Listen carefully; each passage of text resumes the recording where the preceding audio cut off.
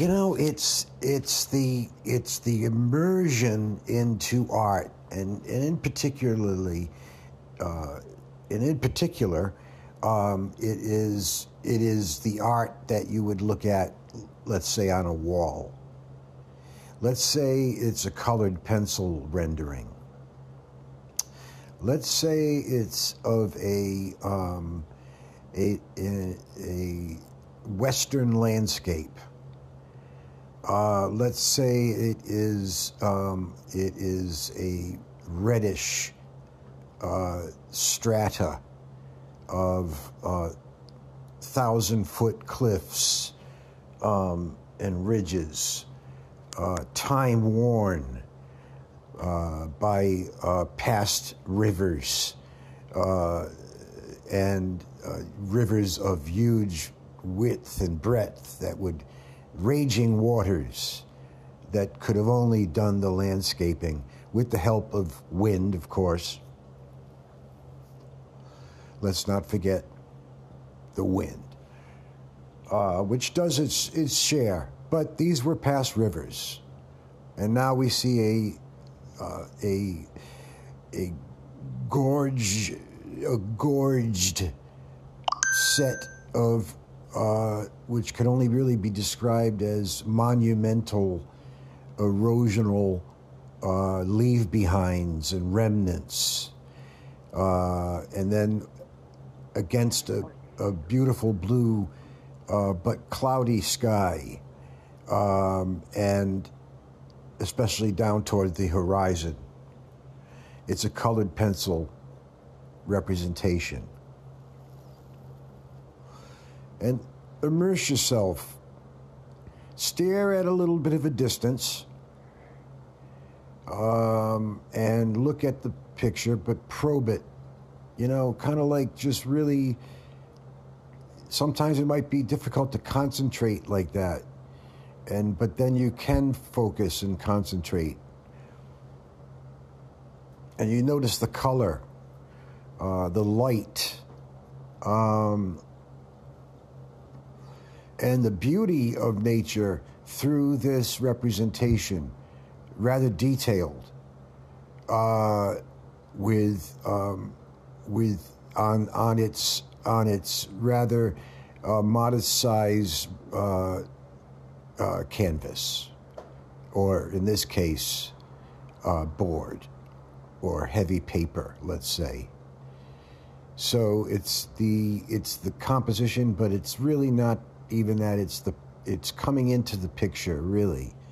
I think, when people go to museums, I know when I do, I like to look up close, but I do like to look back and resolve the picture.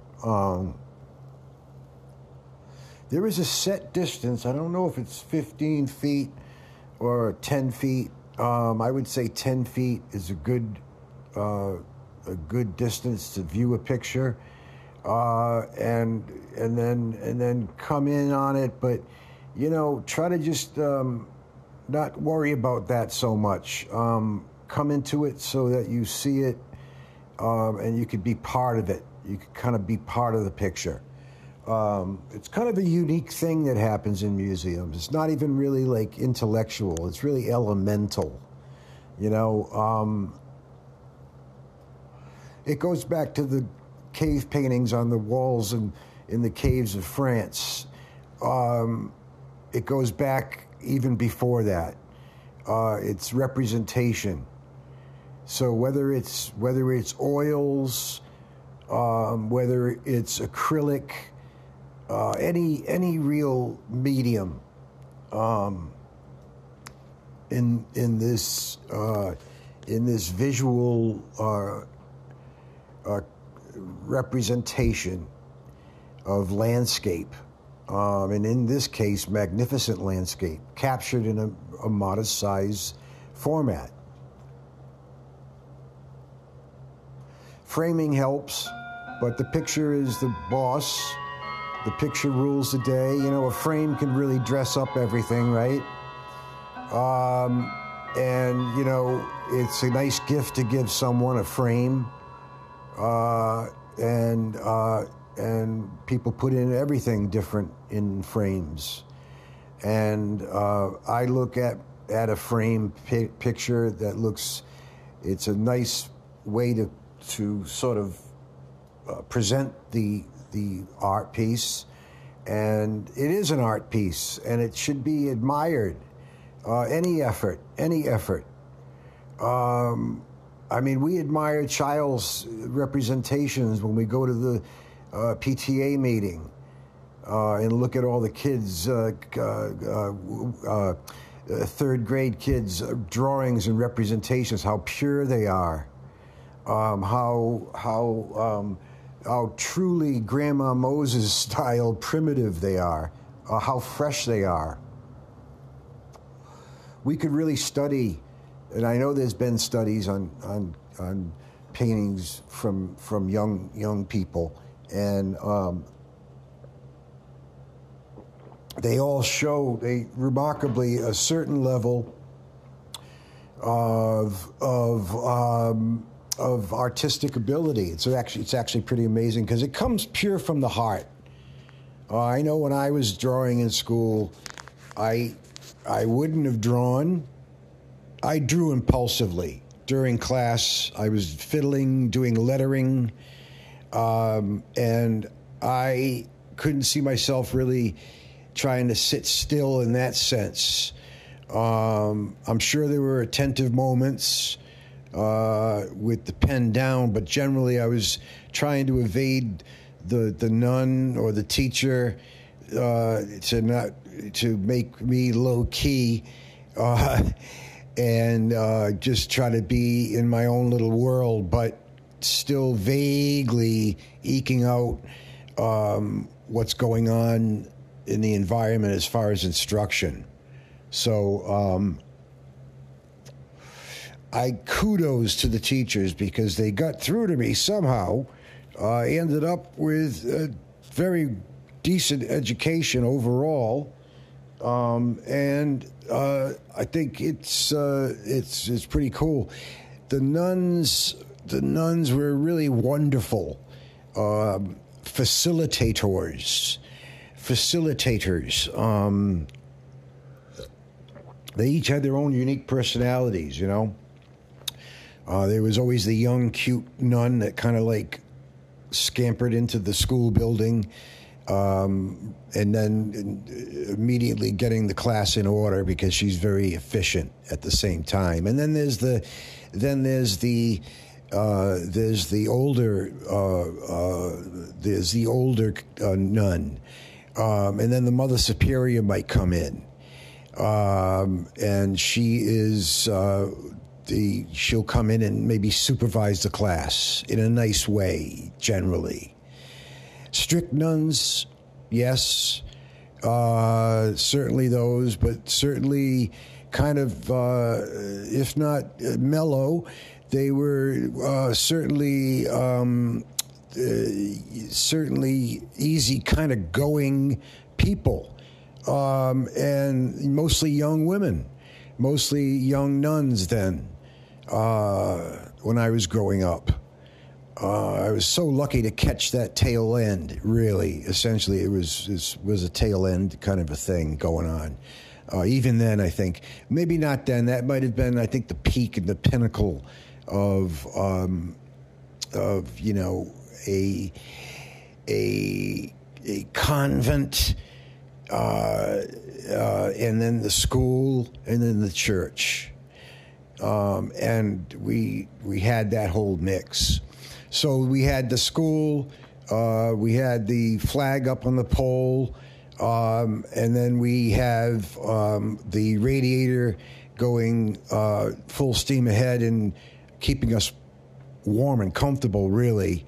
And then on with instruction, and then on with me grabbing my pad from my desk and immediately starting to do doodling, I guess you would call it. And I was basically doing that throughout most of the class. How I got away with all the drawings I did, I wish I kind of had saved them. You know, it would have been really a cool thing. You know, think about that. all the drawings you've done as a kid, let's say, in a certain time frame. Maybe you'd like to have those in your hand and actually physically be touching them again and seeing what you did. It would be really kind of cool. And I kind of know what I did. I did a lot of lettering. I did a lot of balloon-style lettering of the 70s, kind of hippie, connected letters, but fat letters. I liked fat letters. I liked that kind of way to do it. And then I gravitated to maybe a little more sophisticated ways of doing it. But the big deal was the big balloon dimensional lettering of the 70s. In all its boldness, in your face, and kind of like the hip time that we could only define our time through this type of lettering, essentially. And then you had Cooper. Cooper was so 70s. Think of Mary Tyler Moore. That's Cooper, the font, and it is a font that that is not Cooper. There are so many examples of Cooper. Mary Tyler Moore is a font that I have to remember what that font was, but I know what it is. I'll try to remember that font. But the Cooper, is an example of our way of doing it. Kind of balloony, controlled, uniform, kind of very readable, but very iconic of the era. So Cooper would work today, but it would evoke that era, certainly, and it does. But it's still a viable font. It's legible. It's a good clean advertising font, generally. But the balloon lettering I would do. I did buses. I was into city Greyhound buses back then, and I did my own representations. I guess I updated them. I thought I made some pretty cool buses that were usually the full view of it. And so I did a lot of buses. I did a lot of shoes. I was into shoes. I could have been a shoe designer, I guess, if I had kept going, certainly. Because I did a lot of profiles, basically, of shoes, boots. I did that, and I was really into it. But lettering, I guess I gravitated to lettering early on. And I always was. I had a stamp set. I love that stamp set. Real simple stamp with some letters in it, or maybe the whole alphabet, I would imagine. It had your standard ink pad and your rubber stamp, and then you had a different stamp for each letter. And I used to like lining everything up really neat. And all the letters had to be kind of like really look neat. And then typewriter enthralled me. I was totally into the idea of typing and typewriting, and I liked the carriage return. I liked the bell. I liked the whole thing. Whether it was a big office heavy cast iron affair that looked like a radiator, and very, very. It's a machine, right? And it weighs about 100 pounds, and it's on the desk blotter, and someone's going to have to remove that later on to make room for normal desk writing. But this royal, let's say, this royal typewriter, right? The office typewriter of the 40s, circa, and the 50s, certainly. And then you have the portable typewriter. I had a couple of them. I liked them. Stuck keys was always a problem. I wasn't great on typing, but I did make sure I cleared out my E's, especially from the lint that would build up on the key, on the letters that you use the most, especially like O's and E's. And so with those challenges aside, you eked out a neat letter, and I learned to learn the lesson of neat typewritten letters, and I I worked toward that. Already a way of kind of like getting into communications, which was kind of cool. The idea of on the page, pre-published manuscript. No. Just basically a form letter or a direct letter, pretend letter. I did a lot of pretend things. We did a lot of pretend things growing up. My brothers and sisters and I, certainly. And everything was really a pretend kind of thing. I had a plastic phone I loved.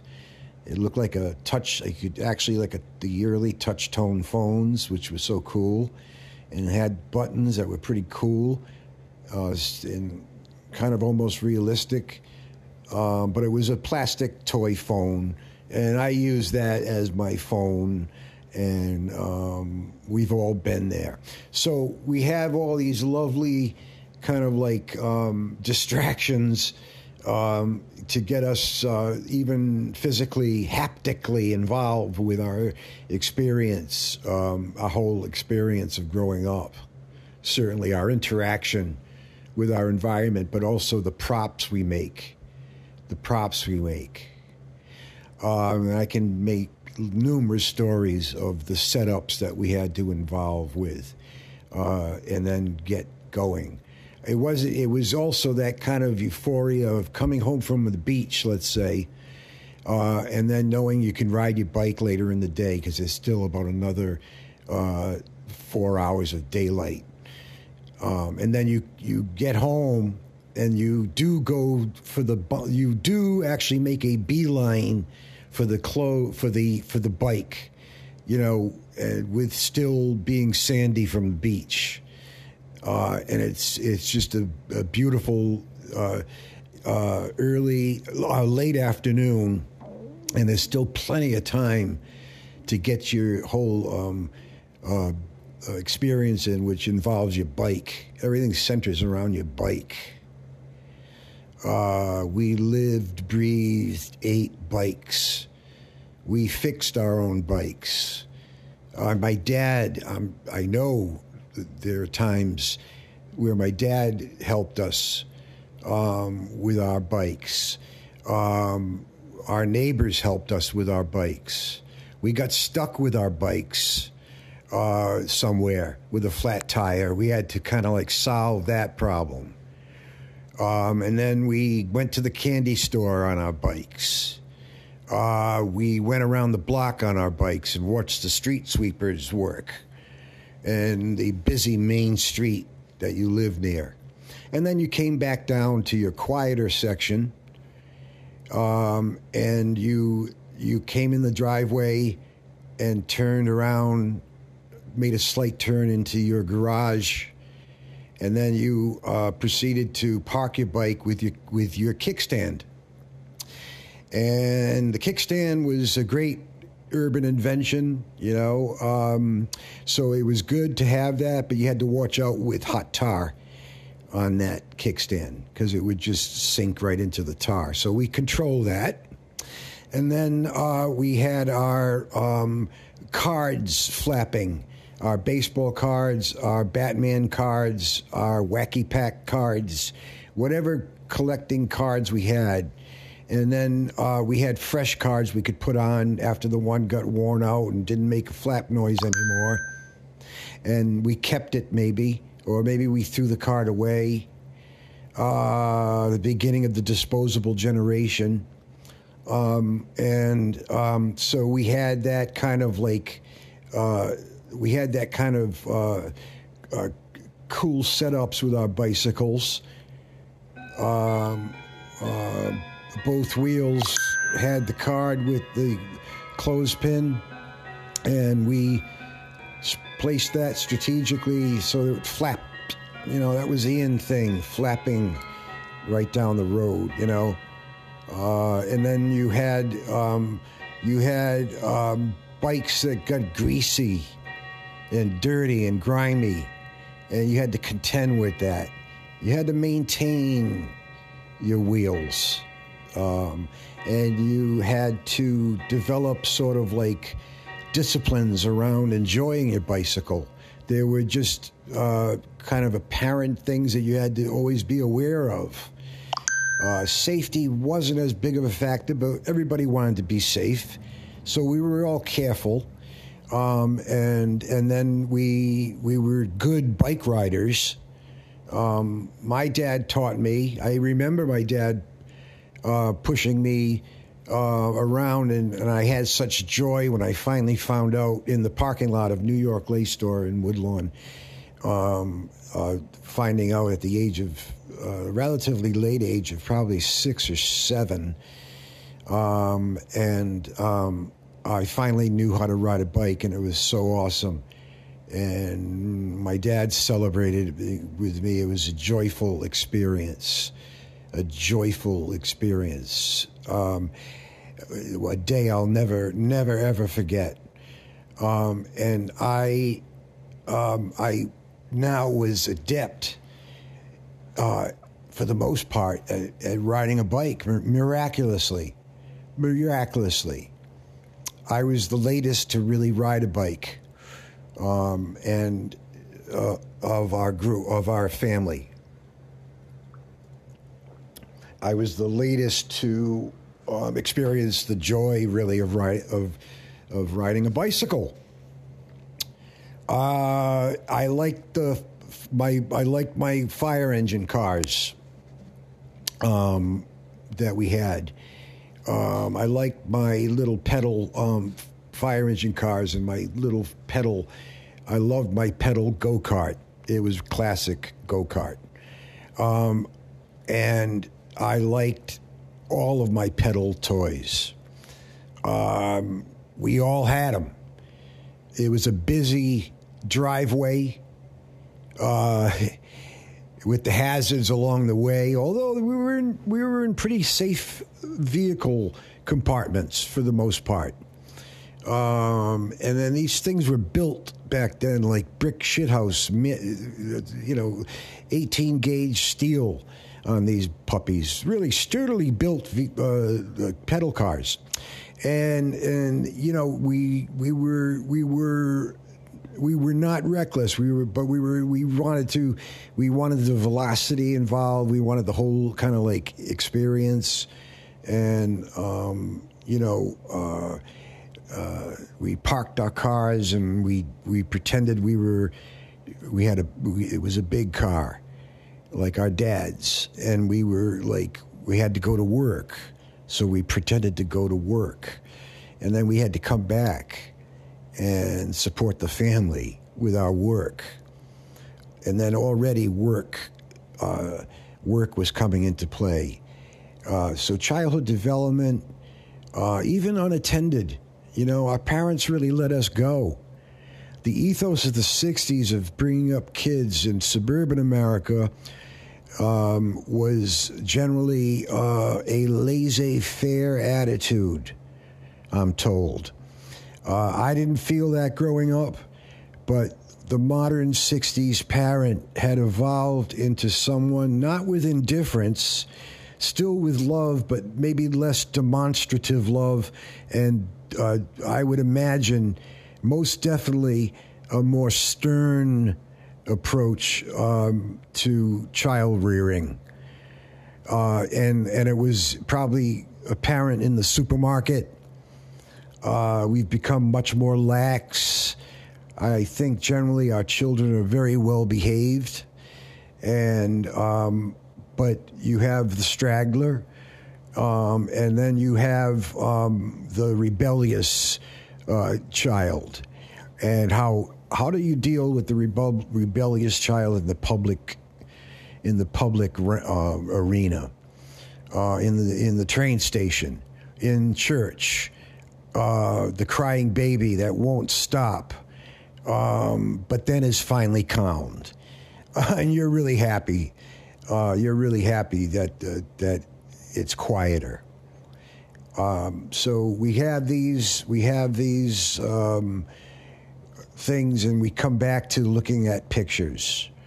And if it's modern art, if it's traditional art, whatever floats your boat. Maybe delve might be a good word. Delve into the painting.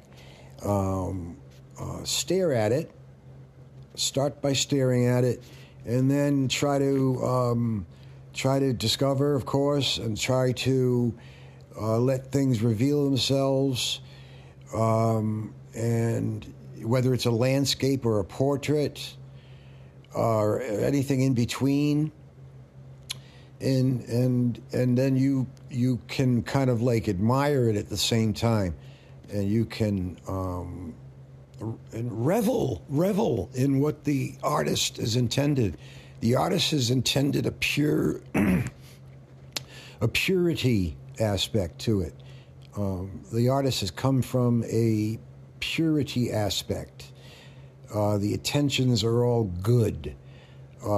It's there to show itself and reveal itself, and it will usually succeed. So I'm interested in the 60s, particularly the 1960s network television scene. How we all experienced it growing up. The programs that we remember our mom or dad in particular liking. Your mom with her Edge of Night and her As the World Turns in black and white and later in color. Gloriously introduced in great marketing techniques and usages for a very important innovation, and that was the advent or onset of color television. It intensified our television experience. Many people in the 30s, later on in the 40s even. Probably wasn't until the Korean War in the early 50s where television started taking a foothold. And then with greater tenacity in the late 50s and certainly into the 60s, well into the 60s. Our first color television, for example, was a Quasar by Motorola, a good, trusted brand back then, with the auto color correct mode, which you needed back in those analog days. As far as how you received the signal, how the picture looked, basically. Sound took a second seat to it. Television shows adapted to that mid-range quality of speakers. There's good projection with productions and with the score and the incidental music, very important in the structure of runs cross genre, and 60s really displayed it, and our consumer culture was in total rapture and celebration, certainly. Before we started really hearing what was happening in Southeast Asia, and so before really those hostilities began, as far as our country was concerned, because that had an origin certainly at the tail end of the Korean War. They were already reporting from Vietnam on what was going on in there. And it turned out to be a mostly horrible panoply presented to us in total informational, trusted anchorman, traditional 60s, 50s, 60s, 70s values. I'd say that the period of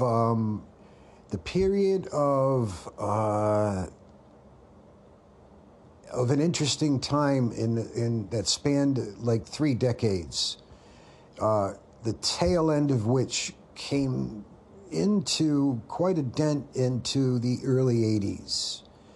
So like by 82, 83, our mores were changing, certainly. Our music was changing. Our art was changing. Technology was advancing. Before everybody had phones and laptops and tablets, you know, and the portability aspect of your life, really, you know. Think about the pain in the ass it would be if you misplaced your phone or lost your phone. That would be like not a good scene, you know. I always feel bad, you know, they dug up a lake, they emptied a lake somewhere and they found cell phones. I remember reading somewhere. And it's happened, I'm sure, in many places where cell phones would accumulate, and that would be like on our lakesides, our piers, you know. There's the young newlywed couple, and he's playing with his phone, maybe on a game, you know, before they go up to the hotel room, you know, and then put their phones on Do Not Disturb. But down there, their phone is their life continues, right? It's just like expected to see someone glued to their phone, you know, doing shit on their phone, and you see it everywhere. And it's actually cool, and I do it. And I like the public aspect of it. But I think it is a very private thing in a public world. It's sort of a little tension going on there. We want to have our own little world on our phones. And it certainly was that. But it wasn't that in the 60s, 70s, and 80s. I don't count the 50s.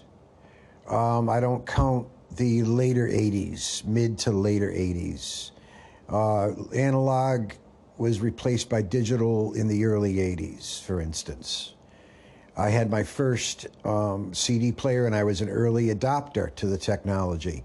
It was a very simple, sharp brand, nothing fancy, small, and not expensive, actually, surprisingly cheap at the time, actually. And I got that, and it was you know, the sound probably, if I played it, wouldn't be the quality of today. I think CDs had a reputation of being harsh. But they got their sea legs on classical recordings came out first on CD, as should make sense. You know, the important music, the historical music, the great music, of course, assuredly. Classical music has always innovated in that direction, and that sort of interesting branch off, and that bounced back with Beatles, with the Beatles recordings of the early 60s initial albums that came out, produced by George Martin, who came from certainly a classical, real true Englishman, I would imagine. I imagine he would have been really fair to work with. He seemed like a really good personality kind of guy. He didn't look like he wanted to take over the world. The Beatles could have taken over the world in 1966, let's say, to pick a year. And I had close, intimate relation with, I must say, with the Beatles. And we all listened attentively to every song. We played every song. We wore out every album, from Rubber Soul to certainly the White Album later on. You know, in my crazy days of later teens, I discovered them more probably towards like 15, let's say 16. The Beatles, Abbey Road, but certainly, which I think is my favorite Beatles album. It captures the Beatles to me, Abbey Road. I got to give it a listen because I think it's a masterpiece, a tour de force in a compact format that is the LP.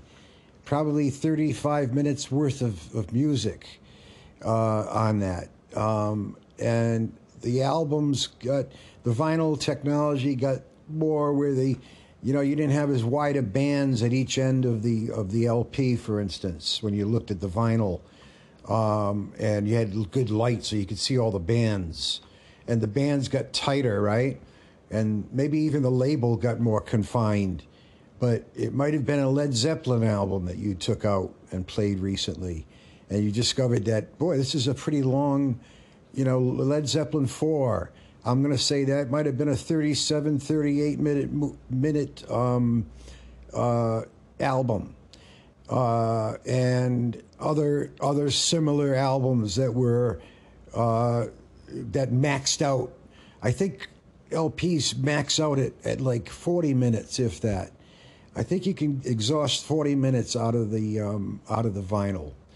Those tightly packed, amazing grooves. You know, an album is sort of a work of art. You know, and the whole experience of taking out an album, I can picture me doing it now. I think I would revel in a crisp, brand new album, taking out from the plastic, you know, and then just taking out that album really carefully, that vinyl aspect. I always had to look at the vinyl. I was always impressed every record I took out at the newness of it, the virginity aspect. I don't know what that means, Freudian or otherwise, but that's something to think about.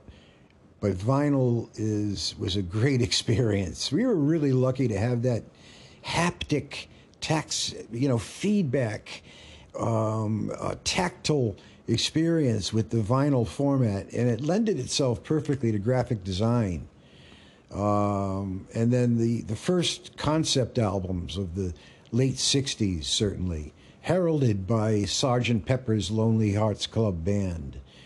That's the album that's given credit to the birth of the actual concept album, where the lyrics were clearly on the back of the album cover. I remember having to squint my eyes, but it was all there.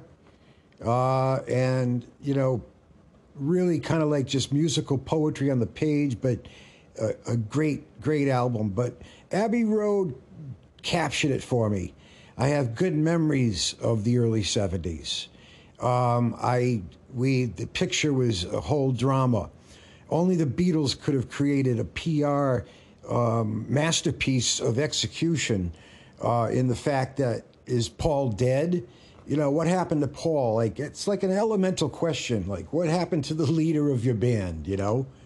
All of a sudden, he's being mystified already. He's already being, he's not of this earth anymore. He's in the white suit, crossing barefoot on the classic Abbey Road cover, and we all can picture that and relive that image through the music, the great music on the album. Short, pithy songs, all of them. I would call it a multi-hit album, certainly. Right down to Maxwell Silver Hammer. We're talking probably the most important musical group, and it's a recent formulation, but it always was sort of apparent. The Beatles have really just influenced everybody.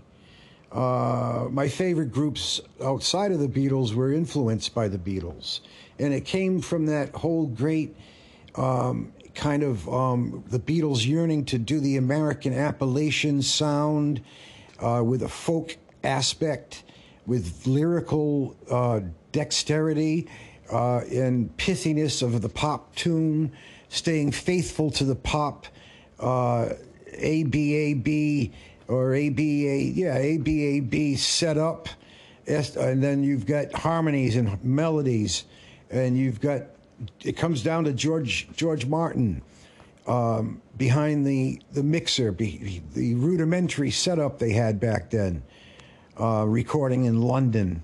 And then they would be doing their early albums, which were all mega super albums before we even used that word mega. And we didn't even know, nothing was on the radar yet as far as, let's say, more technology, for better or worse.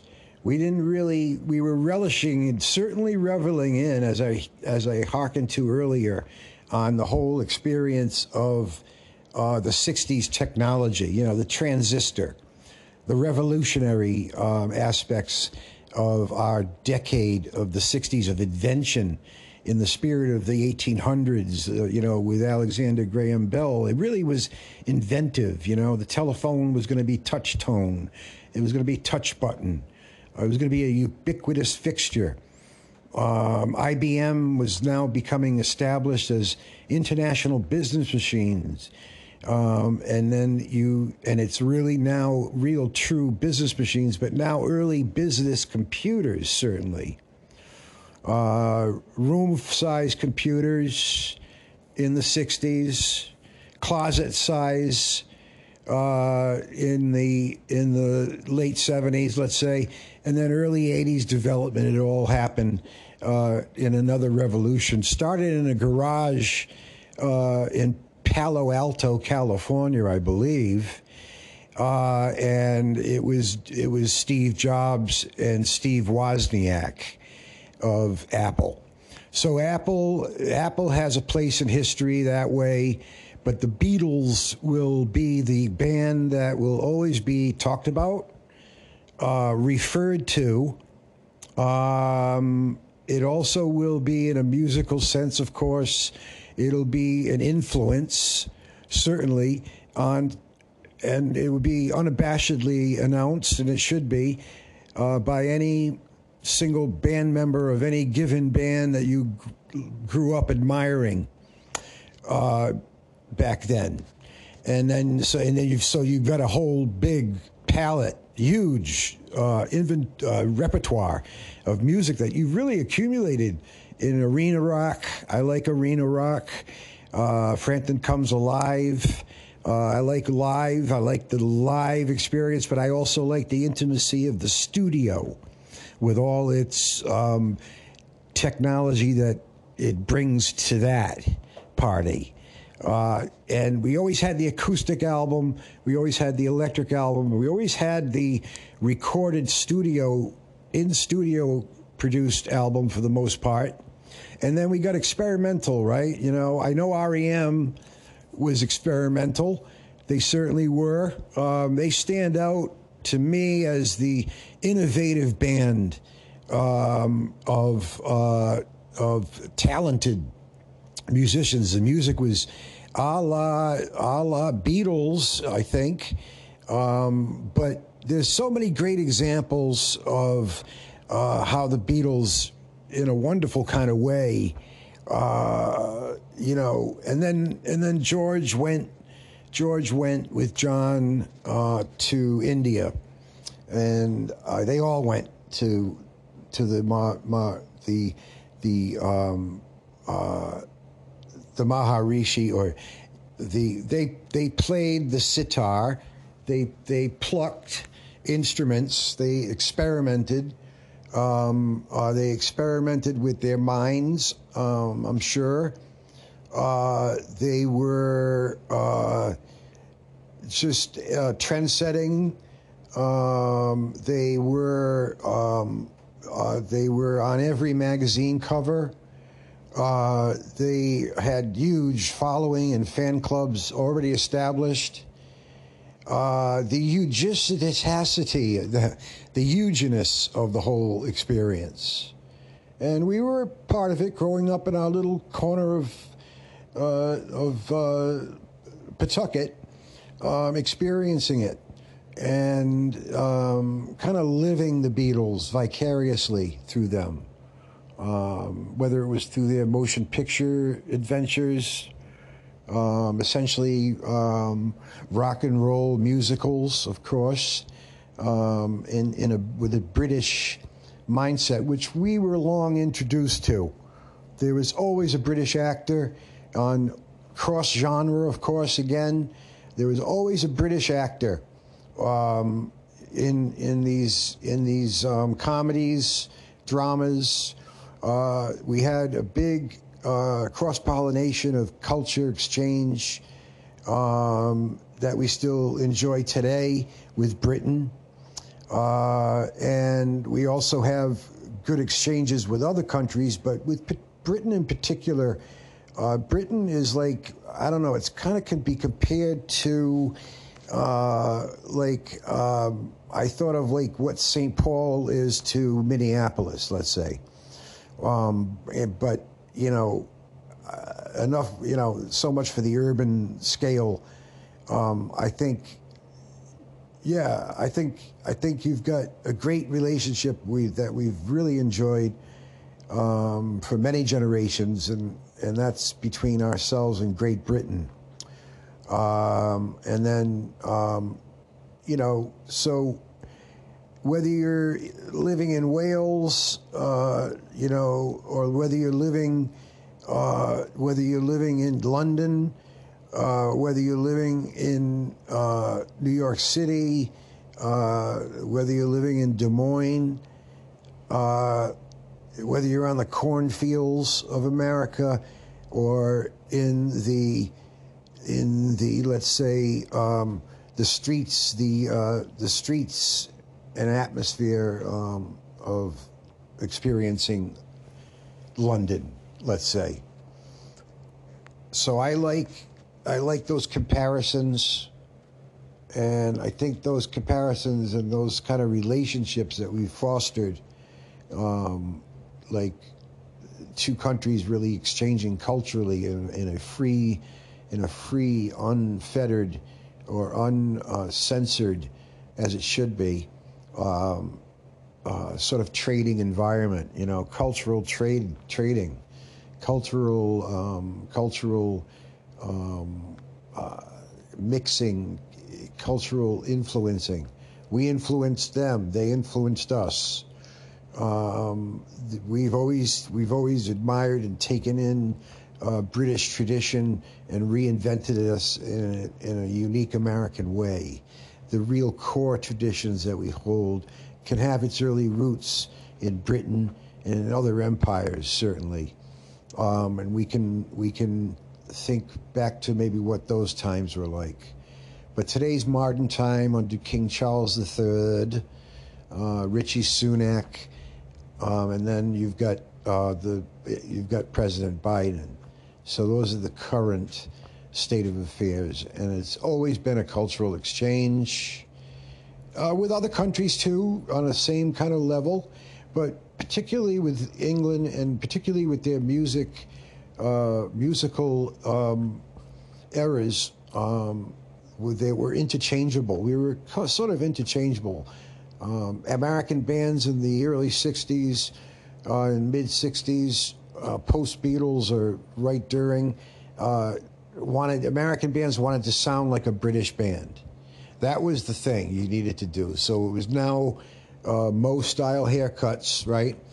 And everybody had that mop top, and everybody became sort of a Fab Five, whatever your band consisted of. And we were all to varying commercial, professional success, right? We had more successful Beatle sort of homaging contemporary bands of the Beatles that imitated the Beatles' style, really almost verbatim, unabashedly, some of them. It was apparent, it was always apparent, but you listened for the validity of it, and it always was usually a good hit song, whether it was a one-hit wonder or a great already established singer. So you had the British influence coming from, you know, far and wide, and we had Eric Clapton would be a great example of a Brit. You know, Ginger Baker, what he contributed. The list goes on to that whole lineage, and our whole all our learning, our learning, but whole exploration and discovery. Really, discovery. I like new. I like new. I liked it back then. I like it now. I like new. I like a new album that comes out. I like that crisp opening of the album experience. I like playing the record. I like to see the needle go across the vinyl. I long to kind of want to get back to having a setup to be able to do that. It is a doable thing. I would need to cross a couple of hurdles, and one would be to get a turntable. I've looked before.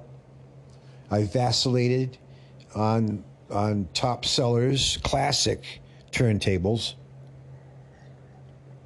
My attitude was if I found a classic Girard turntable, let's say, or if I found a Technics that was sort of like a ubiquitous thing, you would have a piece of equipment, audio equipment that you would have had in your early 80s collection, for example. Or, and then you kept it for like 20 years, and now you have a Bose system, which you like, but some elements of it is not the same. And I myself have older vintage 70s componentry. It works with the rock era kind of classic music I play, that I like to usually play. And then I put that on, and I'm careful with it. My interface, it might need cleaning. The volume might be a little staticky, but it gets it right tuned. It's actually pretty good. My display is like orange, red. I like that color. It's a slate, kind of black, dark gray at least, slate,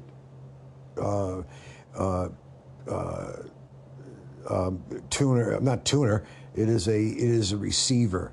It's the amplifier and the tuner built in. And you don't have to sacrifice, really, essentially, you don't usually have to sacrifice.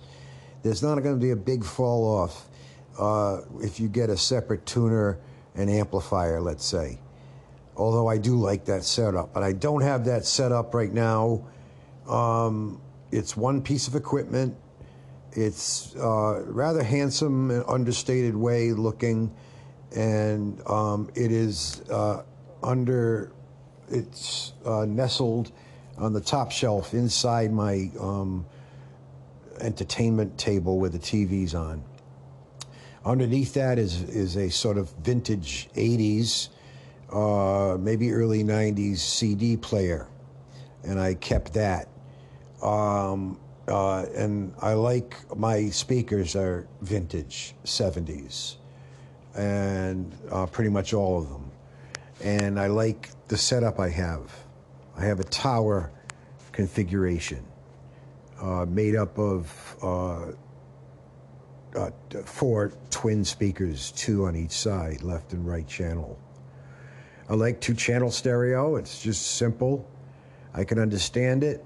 I like it. I like other sound environments that are selectable. I like the technology, but I like the old dials, and I like the old knobs, and I like to put the volume on. I like to turn a dial to do that. I like the power of it, the clean power. I like to play my music with some relatively loud presence.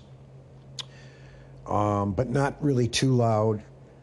I did stand by the speakers at loud rock concerts, and I definitely did do that.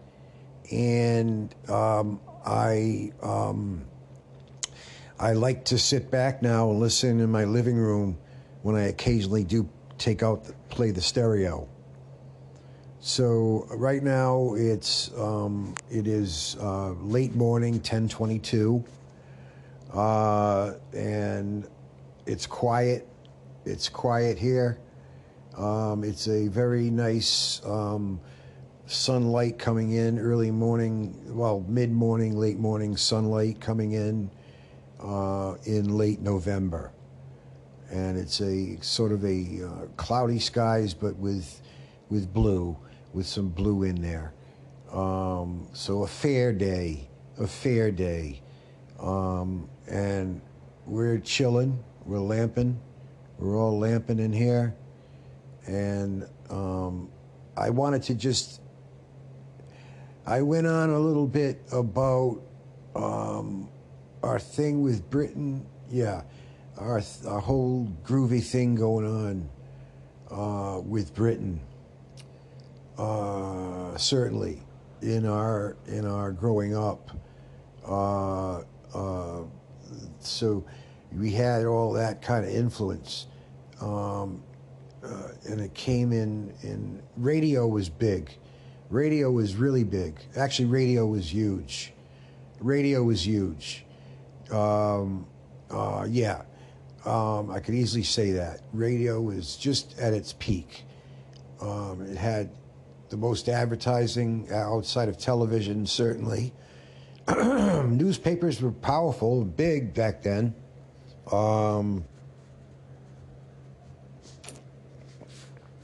I can remember newspapers with just page after page of full page ads, in glorious black and white, and from department stores and commerce and everything in between. It was maybe it was a soap ad that took up an entire, maybe it was a Dove soap ad, right? A testimonial ad, and then you turn the page and it was your sales at your nearby produce market. And then, your butcher shop was on the opposite page with his offerings. And you knew the butcher, right? Before the onset of our technology as we know it. So we got out on our cars and we ventured more. It was activity, it was commerce. It really seemed to fall into a proper way about it. It seemed to be the right way of going about the day, and we all seemed to accept it.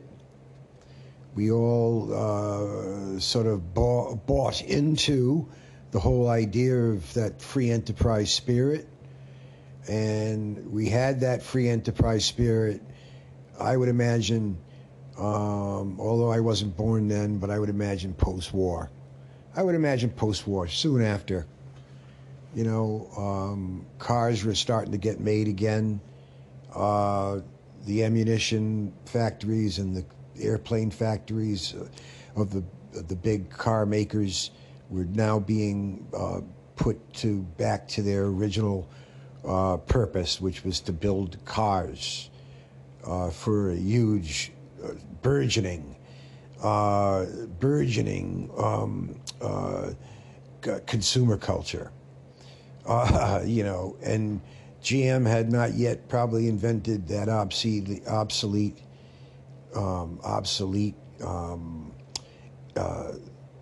before its time kind of ethos.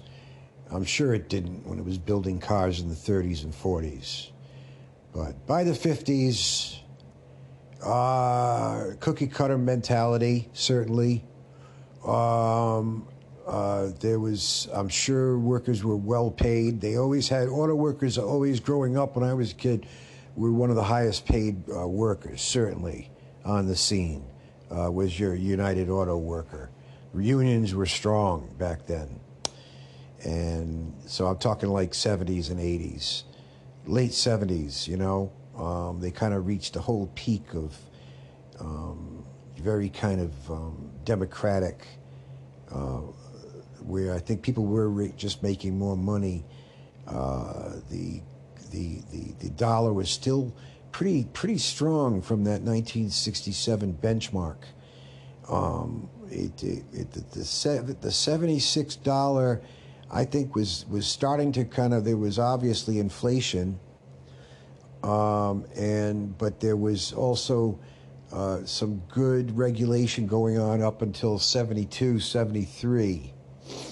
But then the EPA kind of kicked in from the early days of late 60s, early 70. And, Earth Day was established. And that was 1970, April. And it's still celebrated every year since then. and we look at the environment. We look at it we examine what we're experiencing. Things haven't really shown itself yet, except through some other extreme cases. Many people have experienced extreme cases which have heightened extreme cases of weather, extreme ocean activity,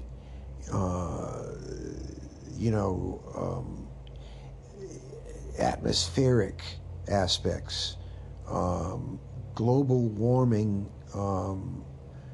sort of manifestations showing themselves sort of early on in the game, actually. But the EPA saved our lives up until today, this day, and into the future, because it was one of those steadfast federal established organizations that meant business. And it really came to being under an unlikely person, President Nixon. So he does get credit for establishing the EPA, and maybe justly so. But the EPA already enacted, it soon was very successful in eradicating real harms to us. Lead poisoning was still an ongoing issue in lead paint, for instance, and it still is today in some of our poorer communities. But certainly with proper necessities of life, proper drinking water, which we all take for granted. We pour it through our Brita filters to make our coffee every morning. It hydrates us during the day. And then we taper off at night because we don't want to, maybe we're a little older and we don't want to have to do another couple extra trips to the bathroom if we can help it. But it's all related with, it's kind of interesting how, like you see clues of it in every waking day. You try to be positive, right?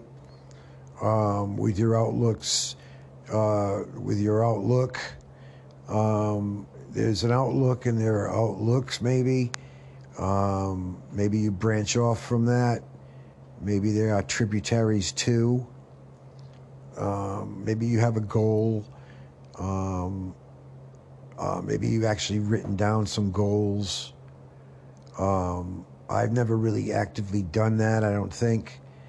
But I would suppose it would be a good exercise, actually, when I think about it now. And the holidays is like the perfect time to kind of like formulate that list, if there is one list.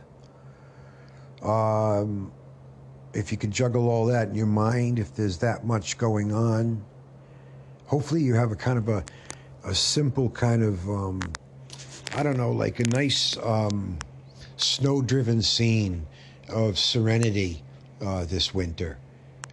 We hope that you are having warm and comfortable winter. We hope that you have a relaxing winter. You hope it's a relatively stress-free winter, which is so hard for some of us.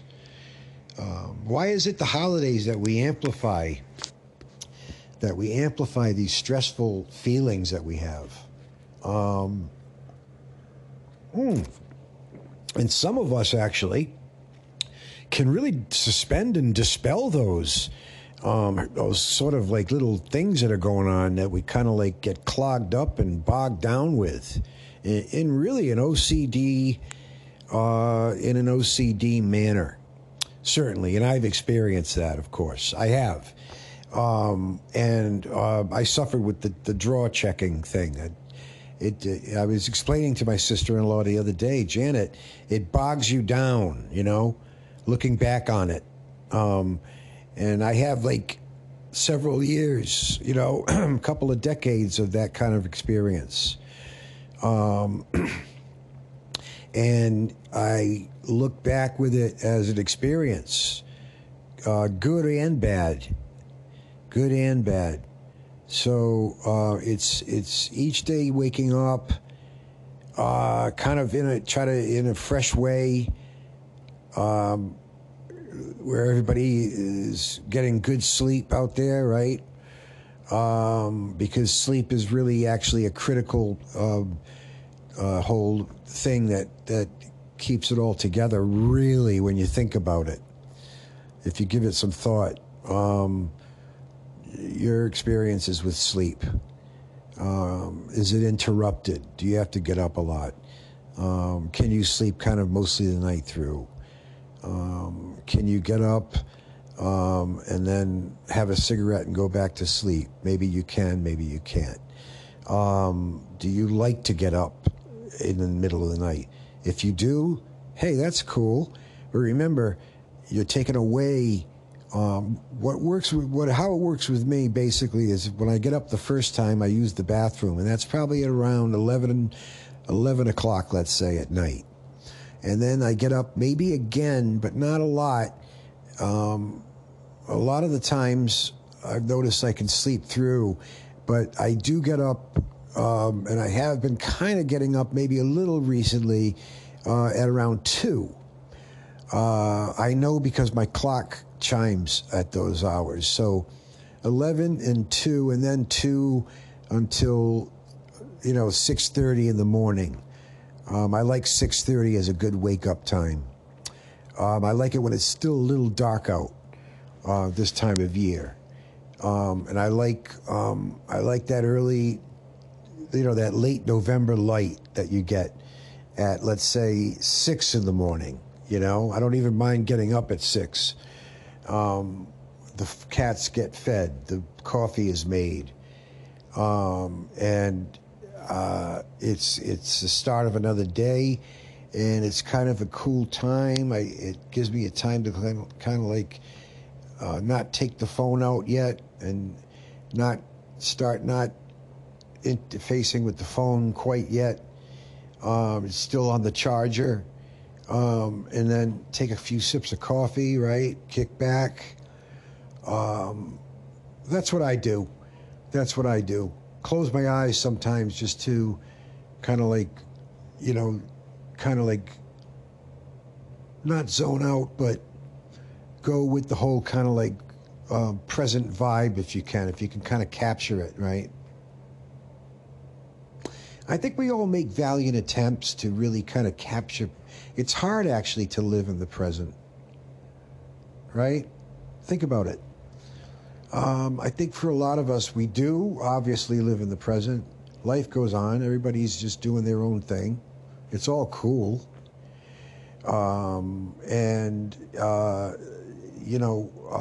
People are interesting. And we go about our lives, all of us, in a sort of, it's a sort of a continuum of, if we're feeling good that day, we've got a really good attitude, and it's really all good. It translates to goodness and kindness, right? And charity, really, actually real charity, non-monetarily, just an all-around cool, good, groovy vibe going on out there, let's say, for the most part. And then the holidays come, and it's a little more frantic, right? But my experience has always been people are very, very nice. I had a good Christmas shopping experience last time I went. And then I had an efficient way of buying gifts, which I kind of might not do this year, just to switch things up. I always do want to give it more thought.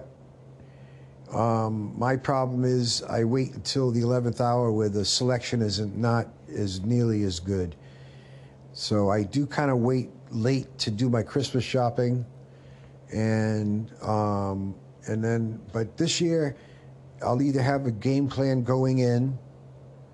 I may have a few gifts in mind, but for the most part, I'm going to go in, and it's going to just be all looking in the aisles and seeing what kind of like I want to get, but putting thought into it. And then really making like a half a morning of it or half a day of it. And the lines move fast in these stores. No problems there typically. They know how to deal with the Christmas rush. And I would like to shop in the second week of December, let's say. I think that seems like a good time to do some Christmas shopping where the stores still have good selection, right? And do I want to go to just one store? Maybe I will. I don't know. I'm going to see. I want to get a tree, a small tree, a tabletop tree. I want to get a real tree, of course. And I want to do that in the next couple of weeks. We're already in the first couple of weeks of December. We're in the last week of September, November. And we've got that light, we got that light, and it's really like I'm anticipating right now, really, I had to reposition the mic there. Let me just take a swig of this coffee. It's a new low acid coffee I'm trying out. It's called, what is it called? Begins with a P. Anyway, it's good. I like it. Red and white bag. Affordably priced. Probably in your supermarket. I know it's in my market basket. I like to compare coffees. I like to try different coffees out. I was with my sister-in-law the other day when we both bought this bag because our other normal red brick common grounds coffee, which is a great coffee for the price. It's really good. And they were out of stock, but we tried this. I like it. I'm going to take another sip. I like to sip coffee, I really milk the coffee interchange or the drinking of it, because I like to make my. I got a good Yeti mug, a Paul Massey one, and I got it's black and I like it. It's trusty, and it keeps the coffee hot for quite a long time.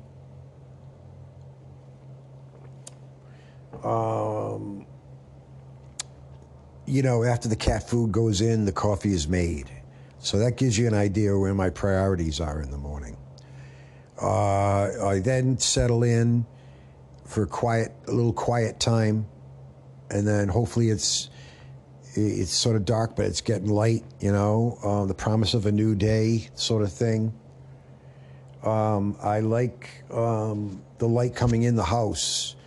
This light, I got a southern exposure here, so I'm exposed. I got nice light coming in for most of the day, even this time of year. I like the fact that the cats can lie down on the floor in these bands of sun and sort of like just sort of like totally be so, in the moment that the sun, and then being in the moment, as you think back in your life and how and everything, were you in the moment, because it is a hard thing, but it really is something that's kind of easy to understand. If you could plug into one kind of key, and there's many of you having that kind of, it's got all the good things about it attached to it. I think, simplistic attitude, but not, I got, your aesthetic, you like to, you do like to harken back. You do like artwork on your wall. You do like photos on your table, on your corner living room table. You like little, you like nice little pieces of vase and artwork and pottery here and there, and then you like you like a couple of mirrors, right? And then so you've now got your walls are covered. Should you put art on that part of the wall? Should you move this picture to the kitchen and move the one that's in the kitchen over at this end of the room here in the living room, right? Do you take a picture out of mothballs that you forgot about, that you discover, wow, that's fresh, and then maybe you go by it a couple times, you mull about repurposing its place, and you find a good spot on the wall. Maybe you have to take out 2 pictures to get it, right? And maybe you've got to be judicial, because now you got to figure out where those 2 pictures go. And they're usually 8 by 10 kind of smaller pictures, right? So now you found a good place because they're relatively small artworks and they can go, and you found a really good, fast solution. You like a really fast solution. You like efficiency. You got to pull the dining room chair out into the living room because you got to get up to, you've got to get up to the molding. You've got to get higher, in a higher position to hammer a screw into the wall, and then you screw it in further, and then now you can hang your picture. And then so you sit back and you enjoy how you did everything, and you learn that as you get older, you kind of like appreciate these kind of things. It seem like, wow, incidental, but they're really not. I think your environment goes in and out with how your psyche is. Your psyche is your environment. So I'm an orderly kind of guy by nature, but I don't use the right kind of ways to get about there. I'm a procrastinator. I've got undone parts of the house, certainly, unresolved aspects of the house. I've got a little progress upstairs with the attic space up there, which is now basically, not much space up there except Kane going up there in the summer. He likes it up there. He likes the quiet up there. And so I've got, a cat that stays on the main floor, Lulu, and Kane, he goes upstairs during the summer for what seems up to like 3 or 4 hours up there just sleeping. And he's up there and he likes it there. And it's got no real room to put any even small frame anywhere. I've maxed out my wall space, certainly. Today I cleaned my great aunt's painting, my Aunt Irene, a wonderful person growing up. My great Aunt Irene Fizette. She was a Gamache, marrying a Fizette, and wonderful. And she did paintings for her cousins, her brothers and sisters, and her nieces and nephews, and my mom and dad, niece, my dad niece, and my mom niece of Aunt Irene and Fizette. And she painted lovely. This one we had, my mom got, and when my parents got married in 1955, a nice large painting suitable for over the couch. And this one is over my couch, and it's a winter scene. And I cleaned it today with with Dawn detergent. And I actually should have gone over it with the sponge one more time. I didn't want to leave any soap residue, but I think it's okay. It might be incrementally brighter. There was some dirt transfer. years of dirt, but not surprisingly a lot. The painting came through in the 60 years plus, almost 70 years of existence. It still looks probably as new as it was painted. It has an antique quality to it. It's a pleasant river, intimate river cabin moonlit scene with snow. So it's a winter wonderland scene, a Christmas card scene. And it was a very nice gift that my Aunt Tyrene gave my parents. And I think all the aunts and uncles got a gift when they got married from my Aunt Tyrene similar to this. I know my Aunt Claire got one that had more reds in it, I believe. Another very nice scene. Not sure if it was a winter scene. I think it might have been. Yeah, I think it was. Still a very nice painting. But my parents got the one that has a greenish hue to it. Very antique and very well executed by my Aunt Tyrene. And we all have an Aunt Tyrene. We all have an Aunt Tyrene who is awesome. And, you know, our experiences of kids are awesome. I always think of these little isolated happenings and stories that were kind of like, you know, little things that happen that you look back and were quite charming. And, you know, you think of these things, wow, where did this come from? But, you know, they were part of your experience and just as valid. And one of those that hits me now, really, we had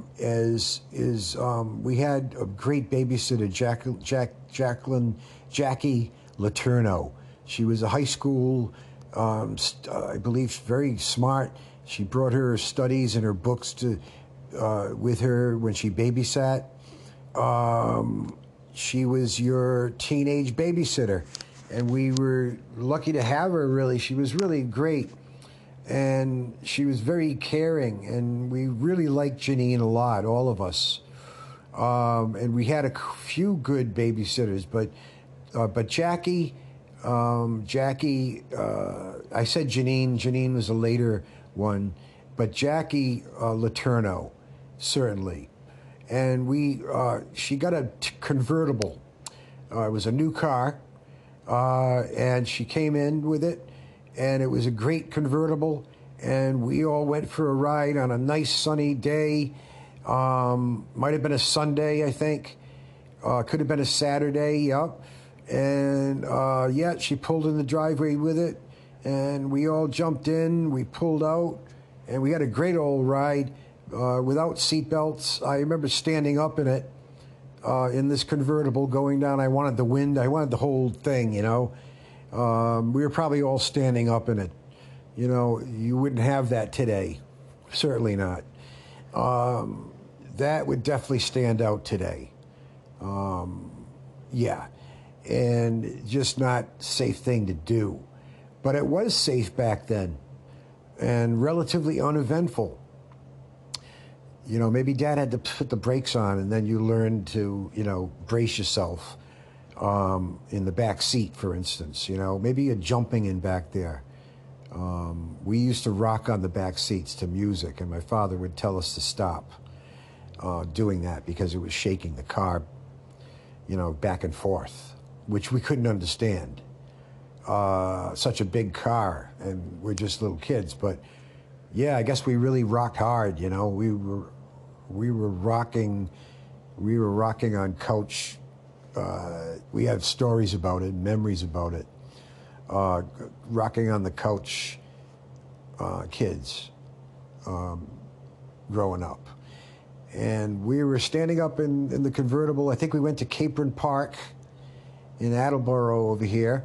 Yeah, and I think we had a great time, and then we were back home. And it was probably half a day, half an afternoon. We were back before nighttime, certainly, and it was a white car, and I don't forget what color the seats were. I think maybe blue, let's say, light blue. A beautiful car, and she was awesome. Yeah, Jackie Letourneau. And Janine Allard, who was fun, too. She was maybe even a little more funner than Jackie. Jackie had a sort of a serious thing. Jackie had the perfect temperament for the babysitter. Janine was a little more easygoing, and we sort of took advantage of that. You know, I mean, we're just kids, right? I know there's examples of where we just took advantage of Janine's kind-hearted good nature. You know, she was just one of those kind-hearted kind of persons, and we realized it at the time, and we didn't abuse it in any way, but we did take advantage of her good nature. You know, you do that, right? You feel comfortable. We felt comfortable with Janine, certainly. She may have been our favorite babysitter, but Jackie Letourneau, certainly, with her books and her, what she brought to the table. These are young kids that you could trust with a brood, you know, that such as we were growing up, and we were really lucky. And, you know, you moved and you took the babysitter with you when you moved to another part of the city or town across the way. And you moved back then, let's say. And then, so she came, Janine Allard came over to the new house and babysat from there, right? She just relocated her operation. And it was all really fun and kind of groovy scene, I must say. I like baking. I like the idea of baking. I'm not a baker per se. My sister and sister-in-law are. Sister-in-laws are, actually. And yeah, we're like, you know, it's really kind of interesting. Because we grew up with pastry. We had the coffee made. My dad got up early on Sunday morning for work, and he made a nice pot of coffee. Full 12 cup maximum on that one, with, you know, with the coffee of the day, be it Maxwell House, Folgers, or Brim, a popular brand back then. And he would make the pot of coffee, usually very well made, delicious. We were an early coffee drip makers. We were making it really big on the scenes then, and we were definitely one of the earlier adopters. And the coffee maker, you know, your ubiquitous countertop coffee maker in your kitchen, tucked underneath your cupboard, you know, in the shadow of your cupboard, taken out prominently when making your coffee at 5:30 in the morning, or 10:30 in the morning, or 1 o'clock in the afternoon, depending on your time. Coffee unites. Coffee joins people. Coffee is by far the most important beverage ever invented, with a little help from Mother Nature, of course. Prodding it along, the great Arabica and Robusto coffee bean, you know, processed just right. You know, maybe you get it ground at your local purveyor of fine coffees, you know, from around the world. Today, of course, and for a long time, these coffees were made right to order, and, you know, while you waited, and, you know, maybe you waited a while for that Moroccan treat that you were expecting. And if you're like me, I like it unadulterated, except I do like some dairy in there, particularly half and half. Whole milk kind of doesn't cut it for me. Half and half is good. So whatever floats your boat in the coffee prep aisle, as you depart your neighborhood Starbucks, for instance, which makes a pretty decent cup of coffee. Their products are actually pretty good. There's a Morning Joe in particular that we like around these parts. But yeah, Starbucks, even your local Dunkin' Donuts, certainly. Even your local Dunkin' Donuts. So we have these purveyors of the coffee bean, So maybe you're walking back home with your bag of coffee beans from the Coffee Exchange. You know, you live right off Wickenden Street. You know, you live on Brook Street, and you walked about the eighth of a mile to Wickenden Street, and there was Coffee Exchange. Trustworthy, open early, closed sort of late. Optimum coffee time is always a time to stop at Coffee Exchange. I recommend it for the busyness of the atmosphere. Sometimes encountering a little bit of the snobbery that goes on to be understood to a certain extent on a college city, in a college campus city. And so you've got a number of important universities that have presence maybe in your city, and you go and you enjoy the park, like with your cup of coffee, of course. Maybe you made it at home, and you're enjoying it, and it's nice and hot, and you're appreciative of how crisp the fall morning is. And, you know, maybe you're thinking about early Christmas gifts. Maybe it's not even on your radar yet. Maybe you're one of those shoppers that just gets it all together in the last couple of weeks leading up to Christmas, you know. You know what kind of wrapping paper you want. You know what theme you want to go with this year, maybe, as a unifying theme. Always a cool thing.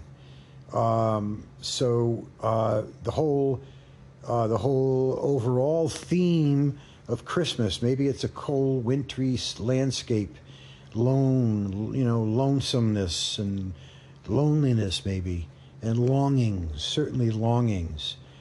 Maybe there's a fireplace in there to warm it up. You know, I always liked the movies that had like campsite scenes in them, whether they were on the beach with like a clam bake in particular, like Jaws, for instance. It had a great campfire scene, the opening scene of the movie, of course, and the gory non-details that were shown back in mid-'70s theatrical releases, feature films. And this was Jaws, and the opening scene, you know, it's that glow of the campfire on a person, the glow of the skin, that reddish color. I love to capture that any opportunity I get. And I've had opportunities, and I've capitalized on those opportunities, just from a photographic standpoint. But they're all memorable scenes that sort of carve a real, actual carving, almost physicality to our memories that we have. You know, maybe it is that vacation that I experienced last fall, early fall, I should say, up in the mountains of New Hampshire. And then maybe it's, maybe you spent time just hanging around your home, getting things done around the house, you know, fall cleanup, a ritual that, you know, is totally works with the whole hardworking American, you know, pioneer spirit ethos, you know, that we have cleanup days, you know. We take out the broom and we sweep out the kitchen. And, you know, it's on a linoleum floor that's maybe a little careworn, you know.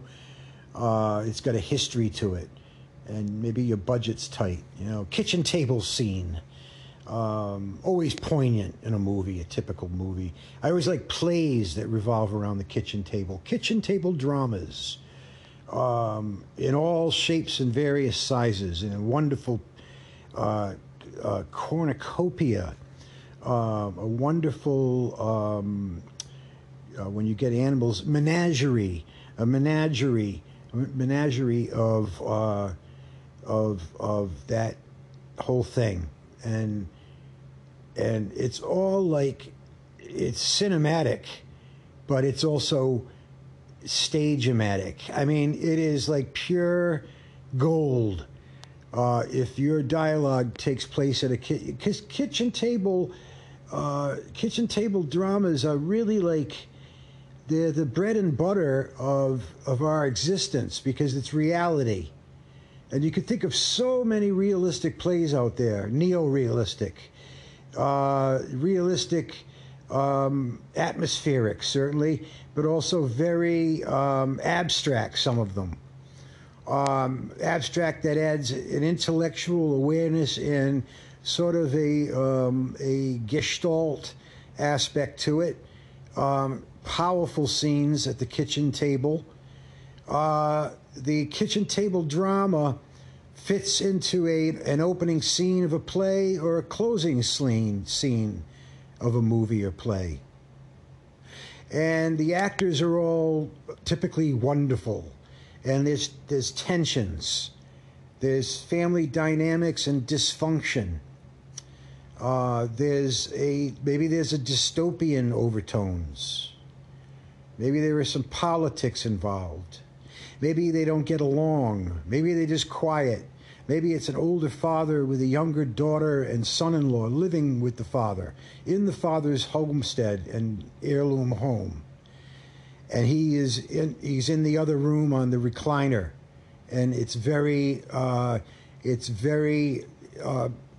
typical of the extended families that we had into the advent of suburbia, the advent of the established older person's home.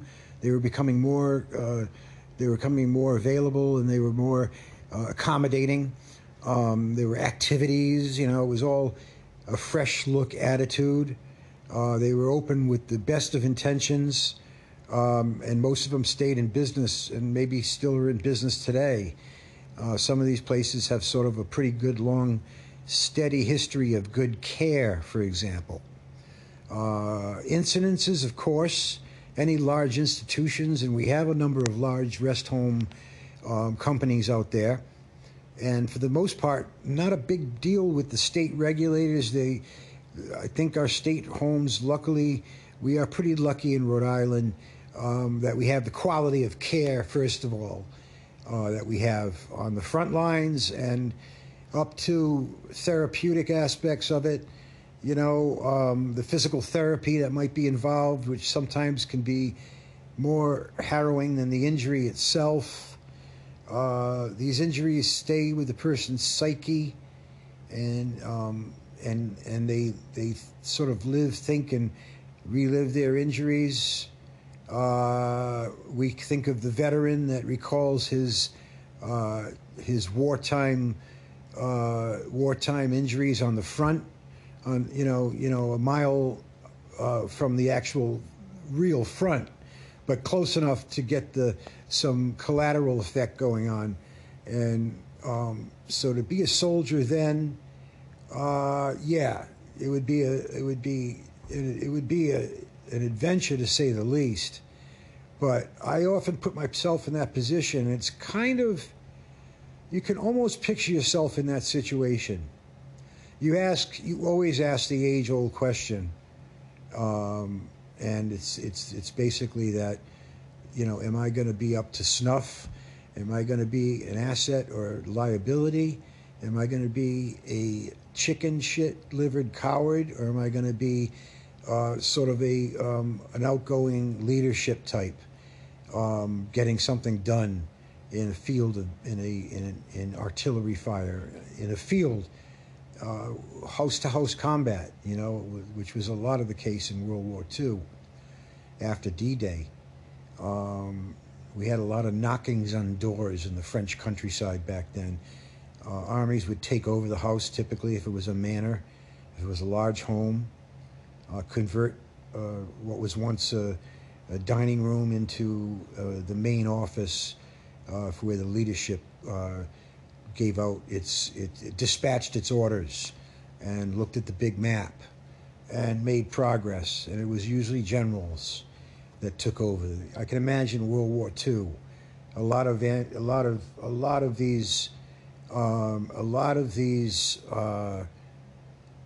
generals, they had egos that were like monumental scale egos. We can think of so many egotistical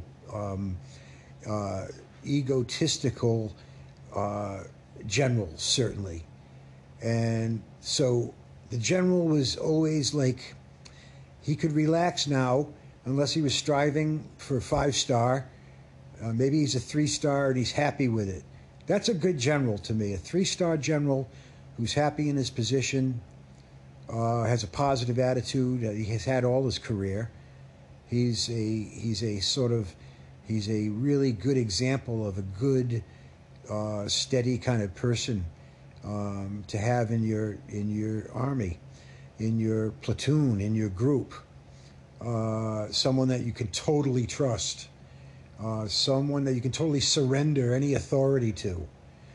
Someone who you will gladly listen to and carry through orders, formal or informal or otherwise. Someone that you could sit down with a beer with maybe, but you're not going to go there out of respect for his position. Someone who's earned that reputation through a pretty long, let's say 15, 20-year career of pretty gung-ho, yet kept in perspective. I respect the general who has respect for authority, of course. He wouldn't be in that position unless he had that ultimate respect for authority, but not super over-the-top gung-ho, but regular Army. I like regular Army, but I like a regular Army that has some flexibility and maybe a little bit of sense of humor. And those experiences went on, I'm sure. I wasn't there at the time. And I was in my early teens and late teens when the Vietnam War was winding down. So, by, let's say, 75, 76, 77, we had it quieting down, right around the bicentennial. Right around 1976, I think we had sort of it was probably a good period, although inflation. And I do gravitate to that year on a lot of aspects. I like the music of that period. It's sort of my go-to period of music, certainly. When I put a first song on, let's say if I want to listen to music on an afternoon, I put the first song on, it's going to mostly be from 1970. Definitely. I can easily say that. And I won't really divert from that. And I like other periods of music, of course, but the 70s really resonate with me. All the inventions and the great innovations, graphically, recording-wise, audio-wise, of the rock bands of the era, of that decade. It was really a great decade, the 70s, and I was glad to be part of it. And I was involved in it. I was a 17-year-old in 1977, and I had long hair, rather unmanageable hair, tangled hair, bad hair day hair, with very few good hair days, actually memorable, where my hair was actually working with me. I liked it when it had a luster and a shine, and it was, it wasn't tangled, and it was good. I went through kind of a little period like that. I know it's funny to say, but, you like your good hair. Men are the same way. Men really take care of their hair. Well, look, it's a multi-billion-dollar industry, men and women hair care products. But the 60s and 70s, definitely the 60s, I'm enamored with mostly the television presentations of network television in particular in the 60s. And then, which spilled over into the 70s. And then connecting right from that, the great rock band era of invention and real good, real well-engineered songs. Some of them long, some of them short. Free form of rock. Rock worked with all these different formats, you know, fusion. We had fusion, thankfully, was a byproduct out of that. We had rockabilly, which is really, if you think about it, it's really influences huge. You know, Roy Orbison aside, I mean, he put it on the map in a real sense and really good way, certainly. Great songwriter and great singer, really. And that high alto voice that he achieved, at falsetto for the most part. But real true rockability, well-written, crafted songs. Poetic, touching, there's ballads, there's fast songs. He could do a rock thing, but he could do certainly a very kind of, I would call it sort of a mellow interlude, would be a typical Roy Orbison sort of ballad song. Any length, pick a length, 7 minutes, not that long, 5 minutes, let's say. A 5-minute song in 1975 was becoming a norm in album-oriented rock. The studios promoted their albums to radio stations. Private and college and public radio stations alike became airing places that aired these albums from our favorite rock bands. And then so we nourished our needs and desires musically with FM radio. The sound bit was better. We noticed that it wasn't hissing in the background. It was quiet, you know. FM was different. It was a real different sonic experience switchover. And you would say that would be like a footnote, if that.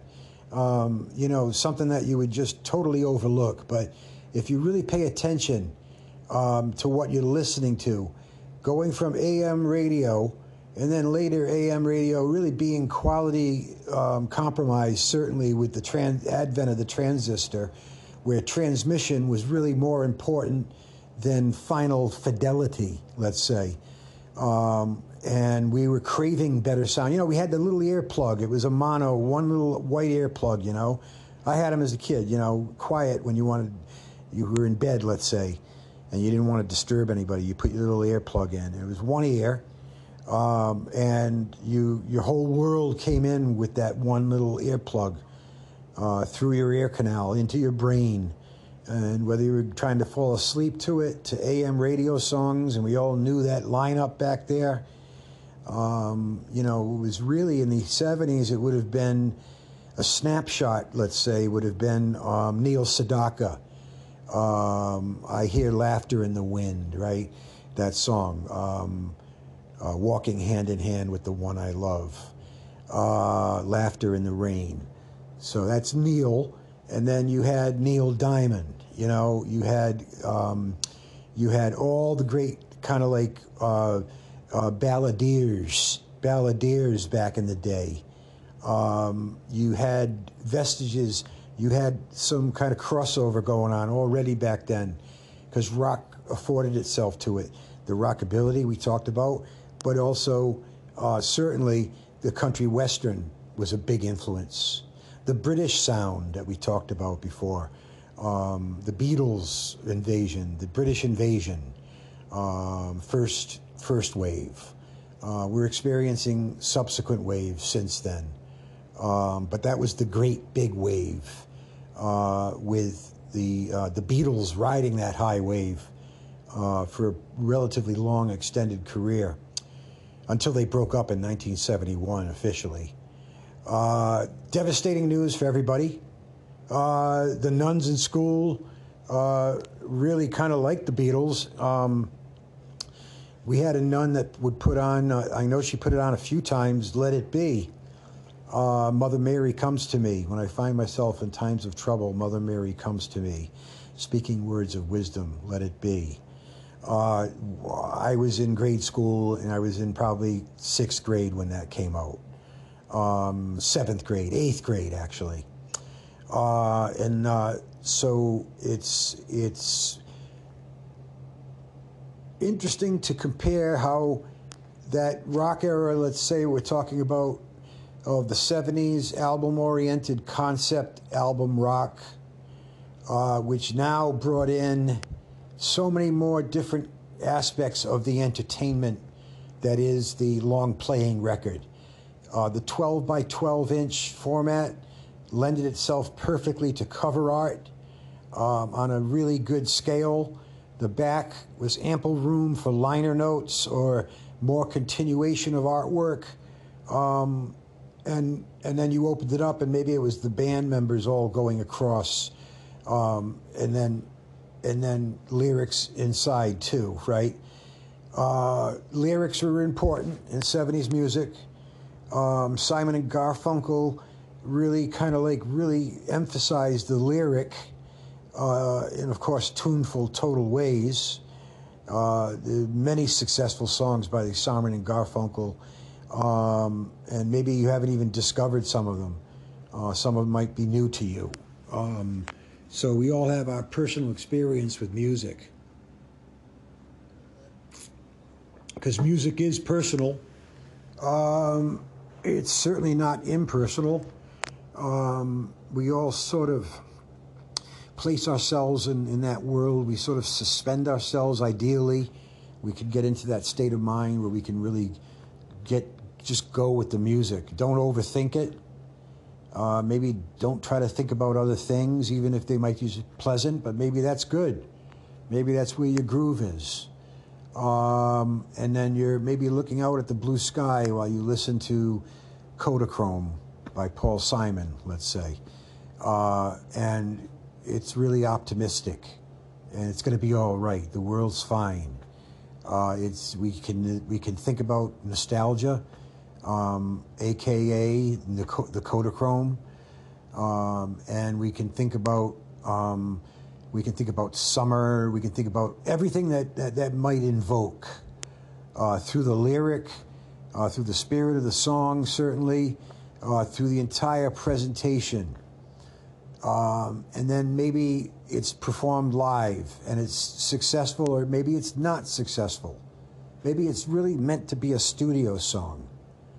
Kodachrome to me is a in the cement, meant to be studio song. It's a very tightly composed, well-produced song. Totally enjoyably listenable to, and still has relevance today, because we can always translate everything, right? We can always flop something over and put it on an overlay of our present kind of like experience, you know? What is our zeitgeist? What are our hopes? What is our outlook? What is positive thought? What is negative thought? If we know it more about the difference between the two, are we better people because of it? Don't we want to improve as people? Don't we want to go and make the right choices? Don't we all set out to sort of make the right choices? And don't we all have the interest of other people at heart? Don't we always factor in people that we love and care about? Our friends, don't we always kind of like, we consider our friends. We participate, maybe, and maybe not enough as a family, small or large. Maybe you're one of those big families that gets together on a regular occasion, you know? Maybe it's that patriarchal family that's got strong, real roots and is still vibrant. And, you know, maybe the meeting place is at great-grandpa's house now, because there's 4 generations on, 4th generation's on its way.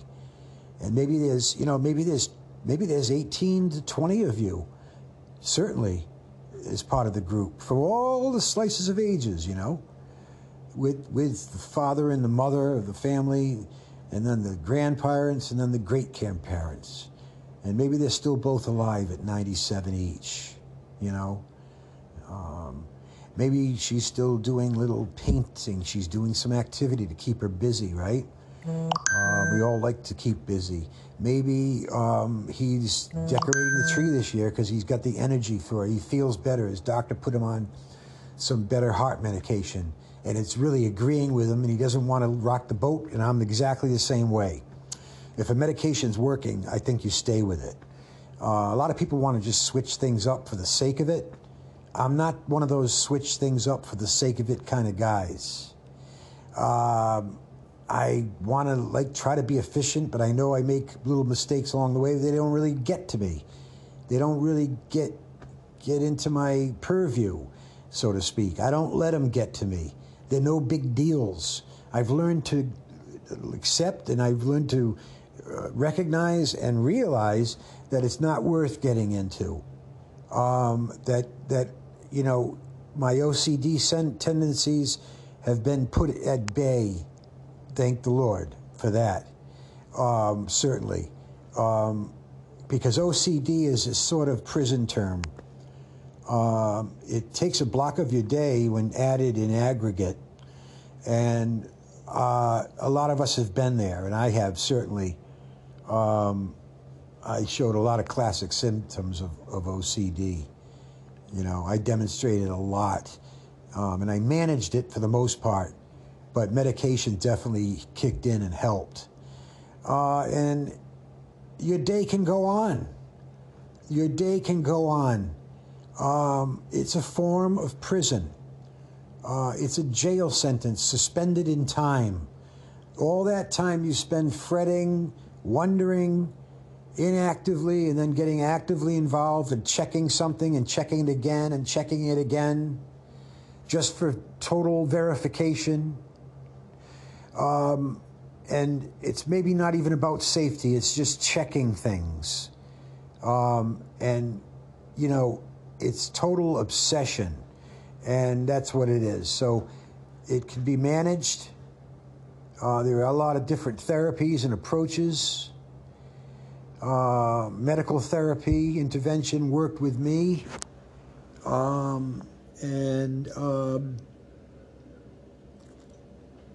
It's a real liberation, you know, a real liberation from that. Because you don't need it. You don't need it. You know, the time wasted could be up to an hour a day. That's an hour is a good sized chunk of time, you know. We're always looking at the hour on the clock, right? It's like either 4 o'clock or it's 7 o'clock, you know, but it's o'clock, it's of the hour. The hour is a real good unit to kind of break out your day with. I always go by the hour when I'm referring. I sort of have that built-in progression of the day. And I like it when it makes sense. If I haven't looked at the clock in a while and I kind of guess what the time is, I play a little game. And then if I look at the mantle clock on my wall in the living room, and right now it says 25 past 12, factoring in that the clock is about 10 to 13 minutes slow. So it's really already going on 1 o'clock. And I look out the window on a sunny, brilliant, early November day, and I revel in the real glory of the day from my living room window. And I look at my other room. Sometimes I look, where are the cats? I can see his tail. He's by the front door. And he's almost in this room by a couple of feet. So I know where he is, and I know where she has been lately. So Kane's right over here, and then Lulu is in the kitchen. She likes it in the kitchen on the counter. She can stay there for hours, it seems. She goes back and forth between that and where I can see her is good when she comes out on onto the buffet over in the corner of my dining room. I can always have a good view of her. I always like to know where my cats are. I know they're generally either sleeping or whatever, and they're somewhere. But I always kind of have a good idea where they are. If I never really know where they are and I'm curious enough, I'll actually get up and actively look for them, and I can usually find them. You know, but she's been in the kitchen, so she greets me. And she's been staying around a little bit better longer for me to do stuff in the kitchen where she doesn't get nervous. And so she stays on the counter and gives me a little bit of companionship, which I kind of like. And then he's usually, like he is now, by the front door, right in the sunbeam rays reflected on the floor. It's nice for him. He's got a few other spots strategic in the house. They have their spots. They like hard surfaces. My cats right now are in a hard surface mode. My girl is strictly hard surface, a la the kitchen countertop, the buffet top hardwood counter of that, the table, the dining room table. These are all hard surfaces, and the floor. A lot of time spent on the floor with the kitties, and they they get up and they have their naps, right? And they can still sleep really well during the night.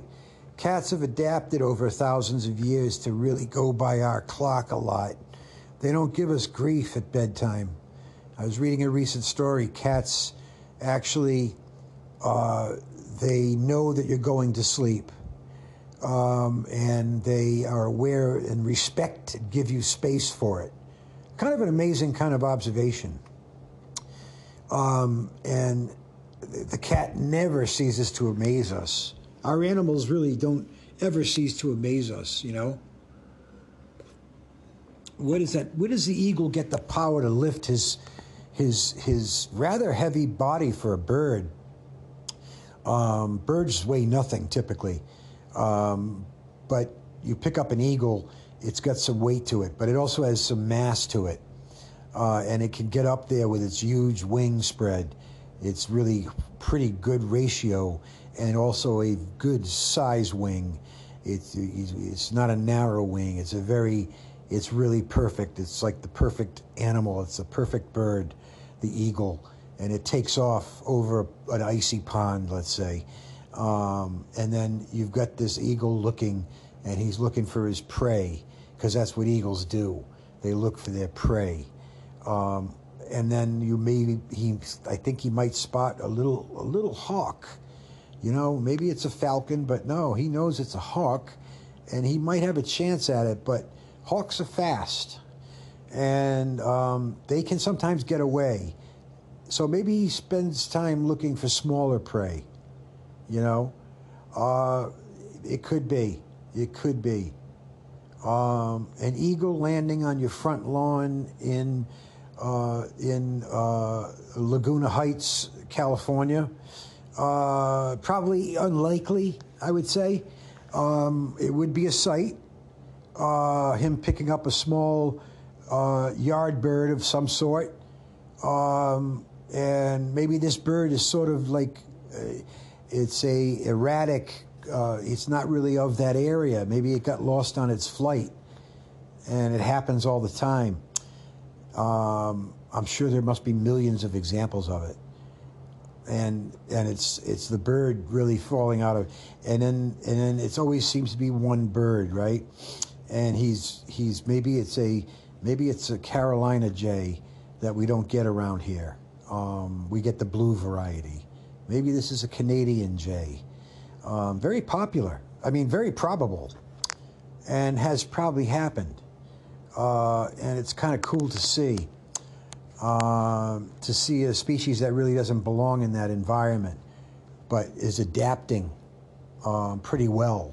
You know, maybe he's adopted a family. I don't know how that works. I don't know really the bird dynamics going on there. I think the eagle soaring and the cat leaping and the dog jumping and the physical feats of animals, their whole toolkit when it comes to survival, the lion's claws, the lion's fangs, and the front canine teeth of the feline, the front canine teeth of the canine, the front canine teeth in the form of a deadly poisonous snake. And so maybe it's, maybe it's that. Maybe it's the sheer size, overwhelming size of an animal like the moose, for example. We can never get a real sense of how big these animals are until we really kind of like experience them firsthand. But even from a distance, you can see a moose as a rather large animal. And it's larger than a horse, for example, quite larger.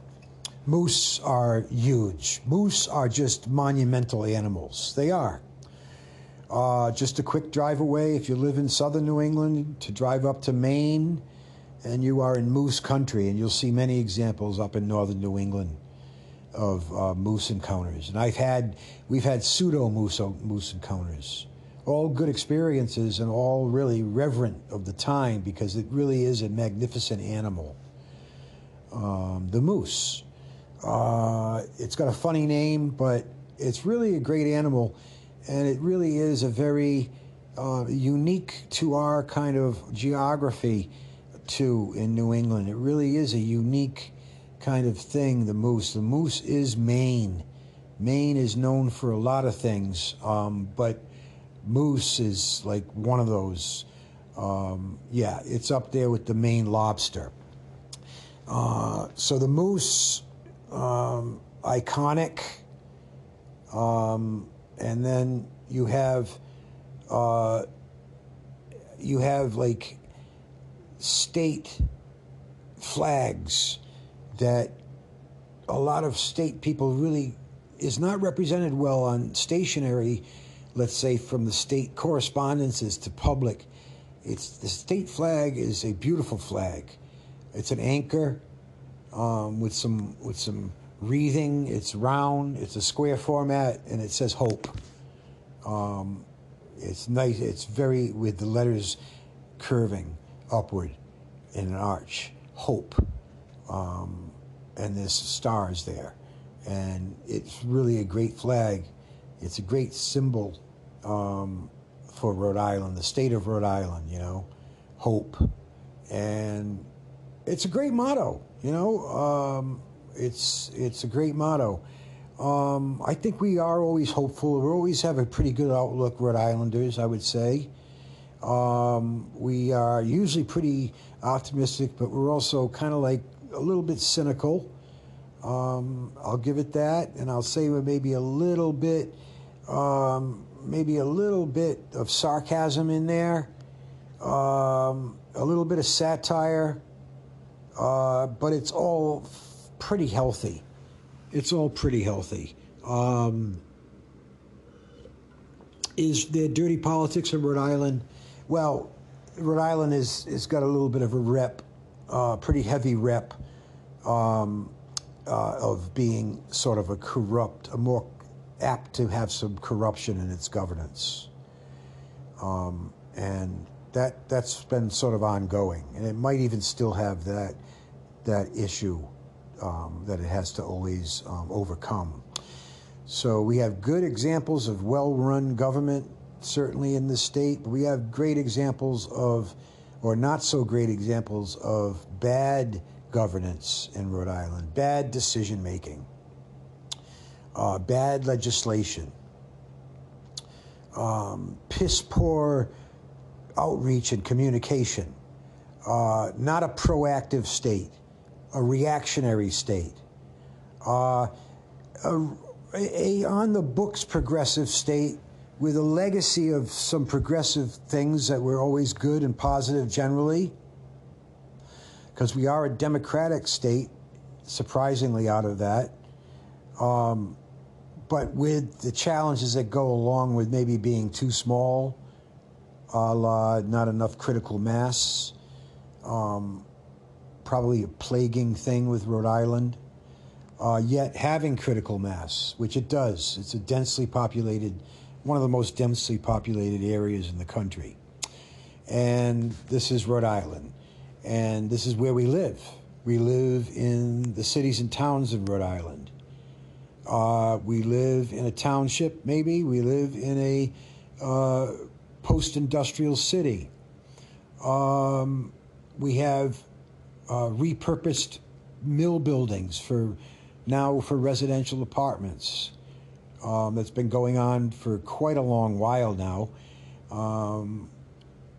There were tax cuts in about 40 years ago. I would say about 40 years ago, we had a lot of repurposing, which is always a crowd pleaser. I lived in an apartment building that was a mill conversion, and it was wonderful to see these mills sort of kind of come back to life a little bit, because these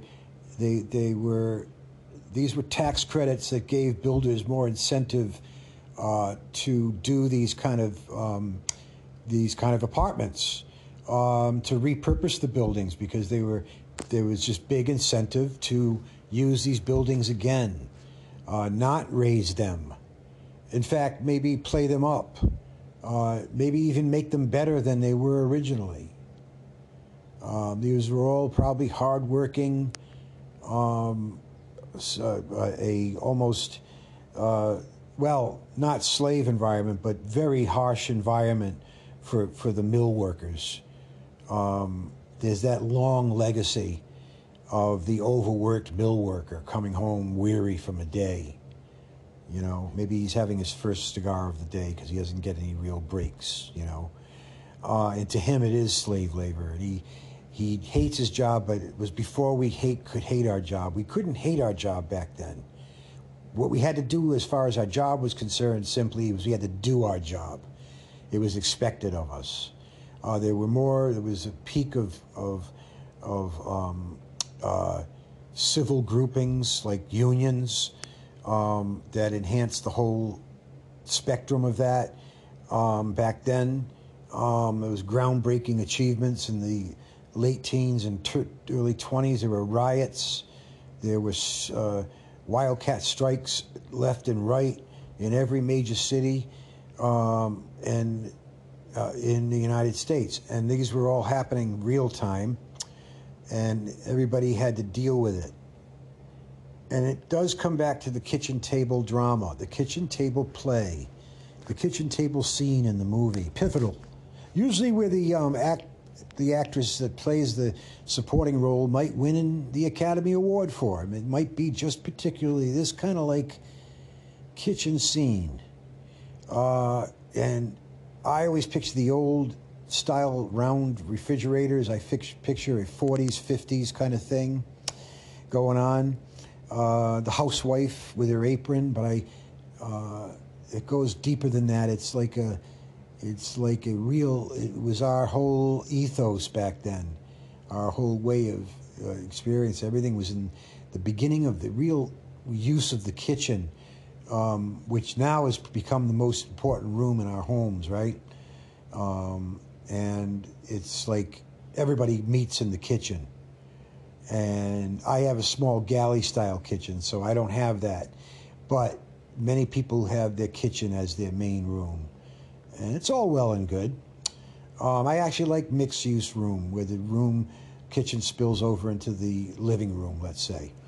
I like open floor plans. I don't really have that in my small bungalow. I have the same walls that have always been here for the most part. Yeah, so we've got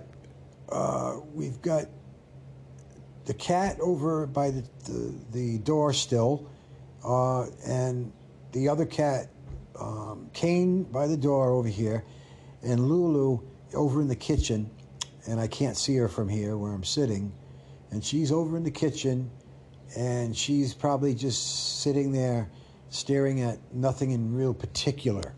And, you know, it's like you say to yourself, what goes on in these little minds of theirs, you know, that they can really be okay and relatively content. I hope my cats are content. I got a good feeling my cats are pretty good like that. Yeah. And, yeah, we're getting ready for the holidays. We're getting ready for a little bit of decorating this year, maybe. and I would like to. I'd like to get a small tabletop Christmas tree for my living room. I brought the drum set down today and dusted the dust balls from where it was. Now it's open over there. I left my bongos upstairs, and I like to play them kind of in a ready fashion when I do play. So everything looks good, and it's about as open plan as I can right now. We're just waiting for the sort of whole cool thing about decorating for Christmas. It's kind of a cool thing. It's a great invention. It's a huge industry seasonally. We have stores dedicated to Christmas.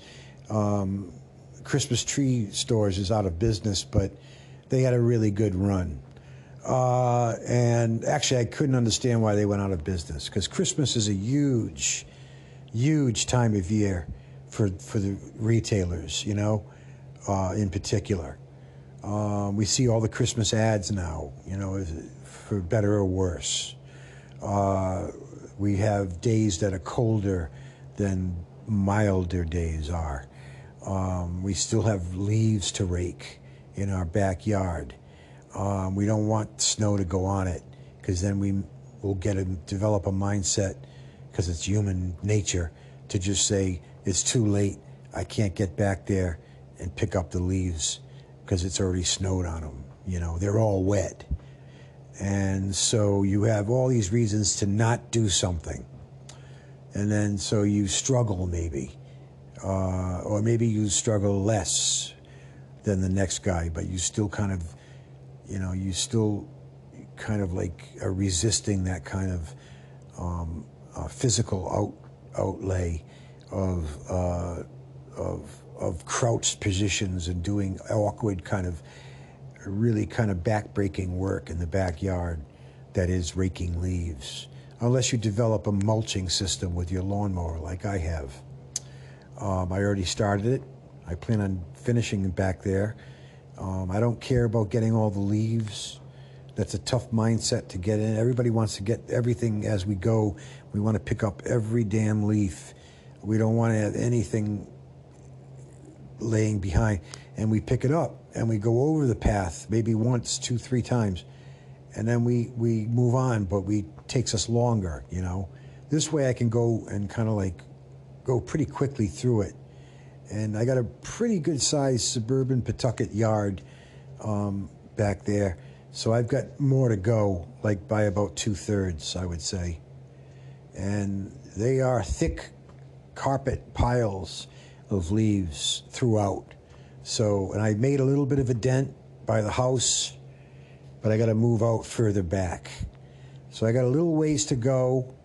I'm trying to get psyched up to do it. Today would actually be a real good day to do it. But the weather's been really nice the last several days, thankfully. Good day to get out and do these things. I'd like to get out and do my grass, see my green of my grass again, just before the first snowfall.